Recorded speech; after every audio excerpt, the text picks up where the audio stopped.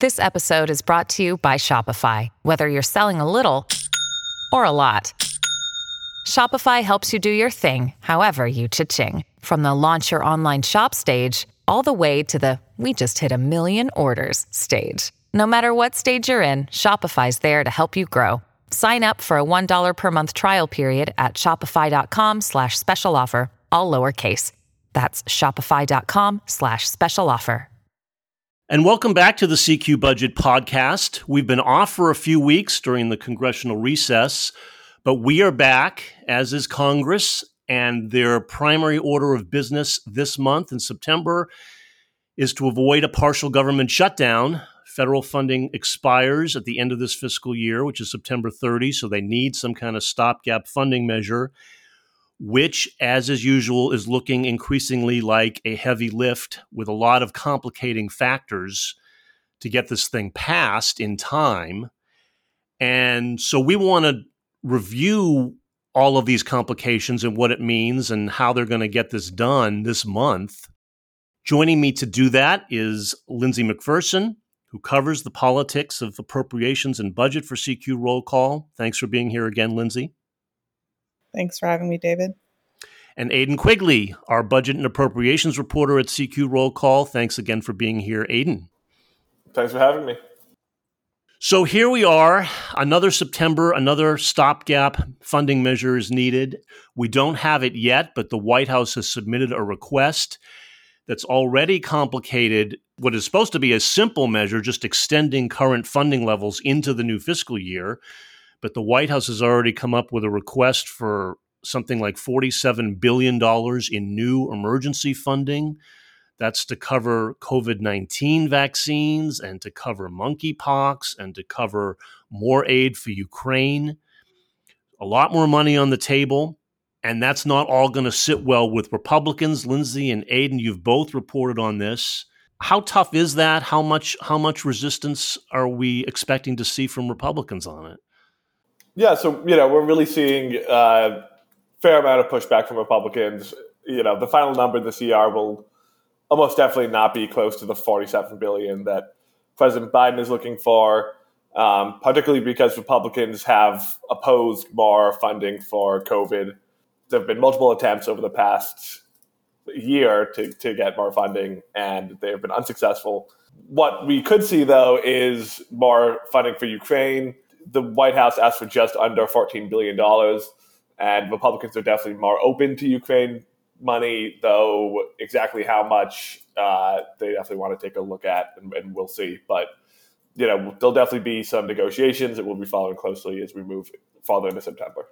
Yeah, I was just going to say, with all the categories on the supplemental, what Republicans are saying, and they'd said this throughout the year on the COVID aid request, is they need a better accounting from the administration in terms of what has already been spent on these areas and why they need additional money. And particularly on COVID-19, they had got really frustrated when the administration kept asking for funding and they didn't give it, but the administration ultimately was able to find money to reprogram toward the purchase of vaccines and therapeutics and testing. And they kind of feel like there's a big mistrust now, in what the administration is telling them in terms of need and what they actually need, since they were able to find that money to reprogram. And so they feel like unless the administration can make a really strong case as to why they need this money, they're unlikely, certainly on COVID-19, unlikely to prove it. Even with monkeypox, I think that they think that $4 billion-ish that Biden requested is too big. And similar with Ukraine, it's how much has already been spent and what is the need for the money you're asking for? Is it going to go to where it's going to be most helpful?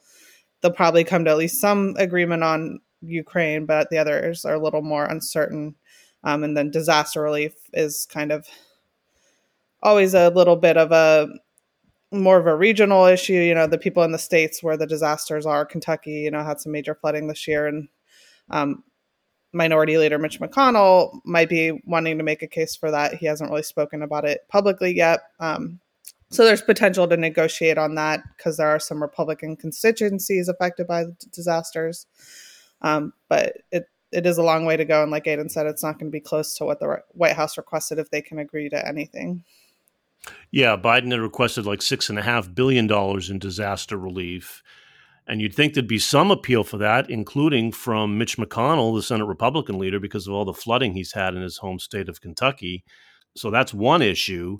On the COVID aid, boy, that's always been an increasing battle. We should remind folks that the Biden last March proposed roughly the same amount of over $22 billion for COVID aid, and it ended up going nowhere, right? It's been sitting since then. And so they're basically just re-upping that request in this package. They still want over $22 billion. They say they need for COVID vaccines and therapeutics and treatments, testing, and to prepare for any new variant of COVID that comes along so they're not caught flat-footed. And Republicans just aren't buying it. There seems to be deep skepticism there that they really need more money, I guess partly because they know there's so much money still unspent in previous pandemic aid packages, right? That's the main thing, is they say, why can't they just reprogram existing money instead of making us appropriate even more? Do I have that about right? Yeah, you summed it up pretty well. And if anything, they're losing support for more COVID funding, as Mitt Romney last time around was leading negotiations for Republicans, and he has said that he has felt pretty burned by the White House and that he'd been told that there's this need for it, and they were able to find this money elsewhere. So it's definitely looking dubious for more COVID money. And another argument that Senator Roy Blunt, who's the top appropriator for to oversee the Health and Human Services Department and this funding, said is that, at this point, with the vaccines being fully approved by the FDA, the government shouldn't have to bear the sole cost anymore. When the vaccines were under emergency approval, it made sense for the government to be shouldering funding because insurers couldn't cover the vaccines under emergency authority. But now that they're fully approved, that, insurers and the private sector should be paying for this as well, especially if we're going to be getting vaccinated for COVID every year like we do the flu. So that's another thing Republicans are considering, is how much at this point in the pandemic should the government bear the burden of these costs. So that's an interesting debate too. So you've got that. Now you'd think there'd be broader bipartisan support for the Ukraine aid, because that really has been a bipartisan issue ever since Russia first invaded Ukraine in February. So what's the hang up there? I'm not really sure if there is a major hang-up that I can see at this point. I mean, Republicans are calling for as clean of a CR as possible. So if they really lean into that, maybe they will say, let's do Ukraine separately. But not fully across the board for Republicans, but definitely most Republicans support, Ukraine and providing funding. I think they just want to see the numbers and have some time to dig into the request before they definitely give a thumbs up. But, of all of the requests from the administration, Ukraine definitely has the most support. Right. I think it's kind of what Aidan says about the ideological consistency of calling for a clean CR and what that means, and the demands for a full accounting of these requests, and just kind of trying to be consistent across the categories so that Democrats can't call them hypocrites, and be like, well, you guys aren't asking these questions on Ukraine funding, but you are on like COVID and monkeypox. So at the end of the day, I do think they'll agree to some money for Ukraine, but whether it's on the CR or comes later in the omnibus, it depends. Is the administration really going to run out of the existing funding and draw that all down before December? I think that those are questions that still need to be answered. All right, so there's all this emergency spending that the White House wants, and they're still chewing over that stuff. But meanwhile, there's what may be an even bigger obstacle here to swift passage of a stopgap funding measure, which is this effort to overhaul federal permitting rules for energy projects, for infrastructure, that is all about Joe Manchin, the West Virginia senator, right, who was promised to vote this month on a permitting overhaul as a condition for him supporting the Democrats' big success last month in passing their climate change healthcare tax package that used to be called Build Back Better, now called Inflation Reduction Act. As a condition of his support for that, he was assured this vote on a permitting overhaul. And the majority leader, Chuck Schumer, said he wants it to be part of this stopgap funding measure. And so they're all tied together now. And we saw a big pushback to this permitting effort. This is an effort to speed up permitting, to streamline it. And, specifically, you can tell it was clearly designed for Joe Manchin, because specifically in this permitting measure, which we don't have text yet, but according to the summary, it explicitly calls for completing the Mountain Valley Pipeline, right? That's this pipeline from Manchin's home state of West Virginia going into Virginia. I think it's the only specific project named in that summary, which shows you what this is geared for. It's to win Joe Manchin's support. And we saw a huge Bernie Sanders, the Senate Budget Chairman, just coming out swinging Thursday on the Senate floor against this thing, saying it's a big giveaway to big oil and gas companies. And we have seen an uprising from House progressives, too, on this thing. The big question then is, how much could that derail this stopgap if it has to be in it? Is there enough opposition to it, or is it just sort of Bernie Sanders flailing in the wind, kind of going solo here on a crusade as he sometimes does? Well, certainly the progressive opposition in the House is much larger than, Bernie flailing in the wind, and that is significant.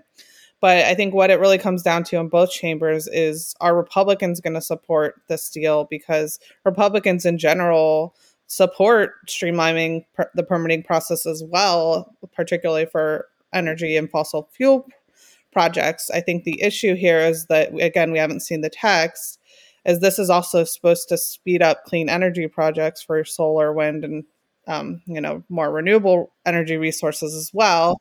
So is this something Republicans can get on board? So far, a lot of them are just kind of like, well, wait and see what it says. But some of them are also just opposed to it, on political principle. Lindsey Graham, the Senate budget ranking member, had said back in August, and I confirmed with him this week, he's still planning to oppose it because he didn't like the fact that it was made as a side deal to get Manchin's support for the reconciliation package.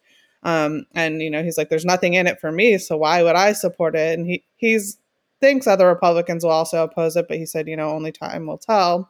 So I think it really depends on the text and whether Republicans like that. But so far, they've expressed some skepticism because of the political deal aspect of it that it's made as a part of this separate climate tax and spend package that they universally oppose. So I think if there were enough Republican votes, though, to offset the progressives, then it wouldn't be a problem. But I think the Republicans are kind of more to watch. But also, at the end of the day, if the leadership is committed to including this in the CR, which so far they say they are to fulfill their promise to Manchin, I think they can lean on their members, and some of those progressives that are currently threatening to vote no will ultimately vote yes. They're not going to shut down the government over this permitting bill, or ultimately leadership could take it out and promise Joe Manchin a separate vote. But that, how that goes, I don't know. His influence on, leverage is already gone. They passed the climate tax and health bill. So a lot of questions on this one, but I think a lot of those won't be answered until we see the text. But Sanders did say there were 59, I believe he said there were 59 House Democrats, progressives, who opposed this permitting measure. Right. Well, who are signing a letter saying they don't want it in the CR. I think that's a little different than guaranteed no votes, okay. A lot of people sign letters for things. Right. But it does suggest there's little wiggle room here. Depending on how adamant their opposition to it is, it could be a tough thing, right? If you've got Republicans reluctant to back it and you've got 59 progressives reluctant to back it, signals some kind of problem there potentially, right? Yeah, definitely. There's a potential problem. Like I said, it depends what the leadership decides to push. If they push their members on this, their members aren't going to shut down the government. I think a lot of it depends on leadership, and a lot of it depends on, are there Republican votes to offset the Democratic defections, because there will be some. Will it be 59? I don't know about that. But especially if they were to get like Ukraine funding in here, are people going to vote against the Ukraine funding because they oppose this permitting deal? How does that look? That doesn't look good. So there are a lot of considerations here. Leadership, obviously, in making this commitment, knew there would be progressives opposed to this, but they still made the commitment. So obviously they think there's a path to getting it done. Otherwise, they wouldn't have told Joe Manchin they could do this. Okay. And then we should say there's another potential wrinkle to this stopgap, unlikely but potential, which is Schumer does want to vote this month on this measure to codify same-sex marriage stemming from the Supreme Court decision on the abortion case. And they want to pass it as separate legislation, but he has not ruled out attaching it to this stopgap measure if needed. How is that looking, and do we think that could complicate this stopgap even more? Yeah, so we had heard earlier in the week that Democrats were considering putting this on the CR. As the week progressed, it kind of became more clear that the will of both Democratic leadership and the Democrat and Republican senators who are leading this effort, who are Senator Tammy Baldwin and Senator Susan Collins, want this all done as a separate measure if possible. So it's definitely looking less likely that this vote would be part of the CR, but obviously things can change. But at this point, Democratic leadership definitely wants a standalone vote on this issue.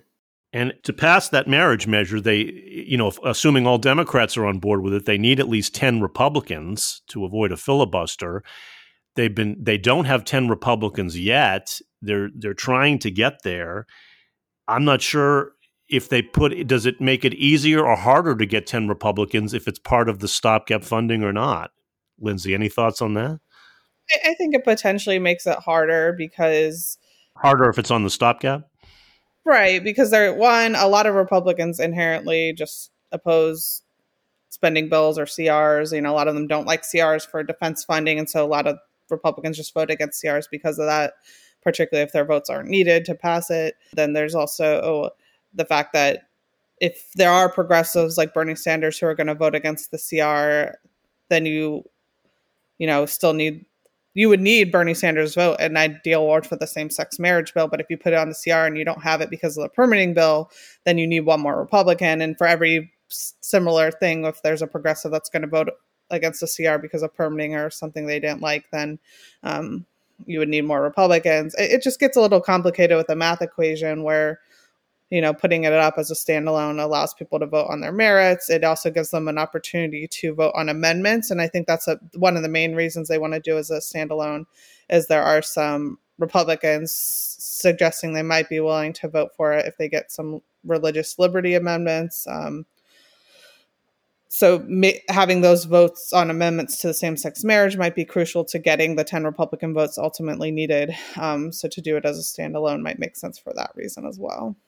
All right, so we'll have to watch that, whether these two measures get combined or not. And we should say that the current thinking here is that this stopgap will extend current funding into mid-December. December 16 seems to be the date they have in mind.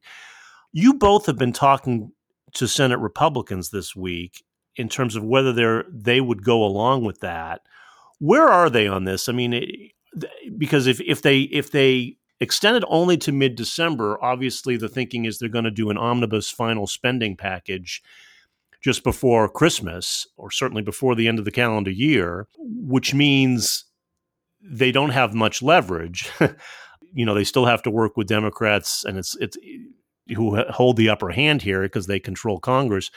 Whereas if Republicans think they're going to take the majority in the midterm elections, you would think they'd have motivation to punt this thing into the new year and come back to an omnibus deal then, where they can write these bills a lot more to their liking, not entirely, but with more leverage. So do they want to punt, or are they willing to just get this over and done with in December? Where are Republicans right now? Yeah, so Senate Appropriations Ranking Member Richard Shelby is really pushing for a deal through a CR through mid-December, so an appropriations agreement could be reached in the lame duck, and give the new Congress a fresh start, and get it done sooner than last year when it was not done until this past March. When you look at Senate Republicans as a whole, Senator Rick Scott is pushing for the CR to go into the next Congress, where he believes Republicans will have control of both the Senate and the House, which would give them more leverage. But talking to more of the rank and file members of the Republican Party, either they were supportive of the CR through December, so they could open the possibility of a lame duck omnibus, or didn't have an opinion on when it ended. We only found one other Republican senator of the, I think it was 18 that we talked to, who was supportive of Rick Scott's approach of pushing it to the next Congress. So it definitely looks like most Republicans are, at least okay with the CR through mid-December that would allow negotiations and, a possible omnibus deal during the lame duck session. All right. I was certainly struck in those conversations we had, like Aidan said, between the two of us. We talked to at least 18 Republican senators. That's a little over a third of the conference, and by how many are on board with just getting it done in December. And I didn't think that most people were, dismal about their election prospects, but obviously as of late, Democrats' fortunes have turned a little, and it's less clear that Republicans have a good shot at taking the majority in the Senate. So this could be playing in some, but I think overwhelmingly the sentiment was just that nobody likes the fact that they can't get appropriations bills done on time. They just want to get them done as soon as possible. And certainly they all want to support, Shelby getting his final, omnibus deal before he retires at the end of the Congress. Susan Collins, who's expected to take over for him as the top Republican next Congress, also wants to get it done and have a clean slate moving to the next Congress. So there's a lot of incentive to get it done. But I will say, with all that said, even though Rick Scott and Kevin Cramer are the only two that wanted to punt it to next Congress, if they do win in November, both chambers, that doesn't mean, they couldn't then start pushing when they come up against this December 16th deadline to have another CR that would go into the next Congress. So they could just also be taking a wait and see approach and then having that fight in December. So there's still a possibility of punting to next Congress, even if they do ultimately pass a CR through December 16th, because Republicans could be resistant to a December funding deal and then push for another stopgap. That's a good point, too. Just because we do a stopgap now doesn't mean it's the final one. There's always the chance of another one. We've seen that happen before, too. We should remind folks that the funding for the current fiscal year didn't get done until this past March, which is a half a year late. So these things can take time, and we can see yet more extensions of more of these continuing resolutions. What's your gut instinct, guys, though?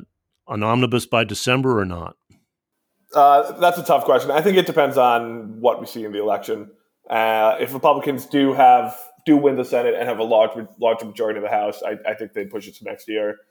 But if the Democrats keep the Senate and there's a small House majority for Republicans, there'll definitely be a more incentive for them to get it done before the new Congress takes over. So I think we'll have a better idea in November. Lindsay, you agree with that? Yeah, I agree. I think it depends on the election results for sure. I mean, but if I were just sitting here today not knowing the results, my gut tells me that they'll try to get it done in December. And I'd put the chances at right now 60-40, the 60% they get it done, 40% they don't get it done in December. But, that's just my total guesswork at this point. Okay. I like those ratios. Sounds pretty accurate, I think. Or good enough for journalism work. Okay, we will see what happens, but that's all the time we have for today. Thank you, Lindsay McPherson, and you, Aidan Quigley, for joining me. Thanks for having us again. Thanks for having us. Yep. And we'll see you next time.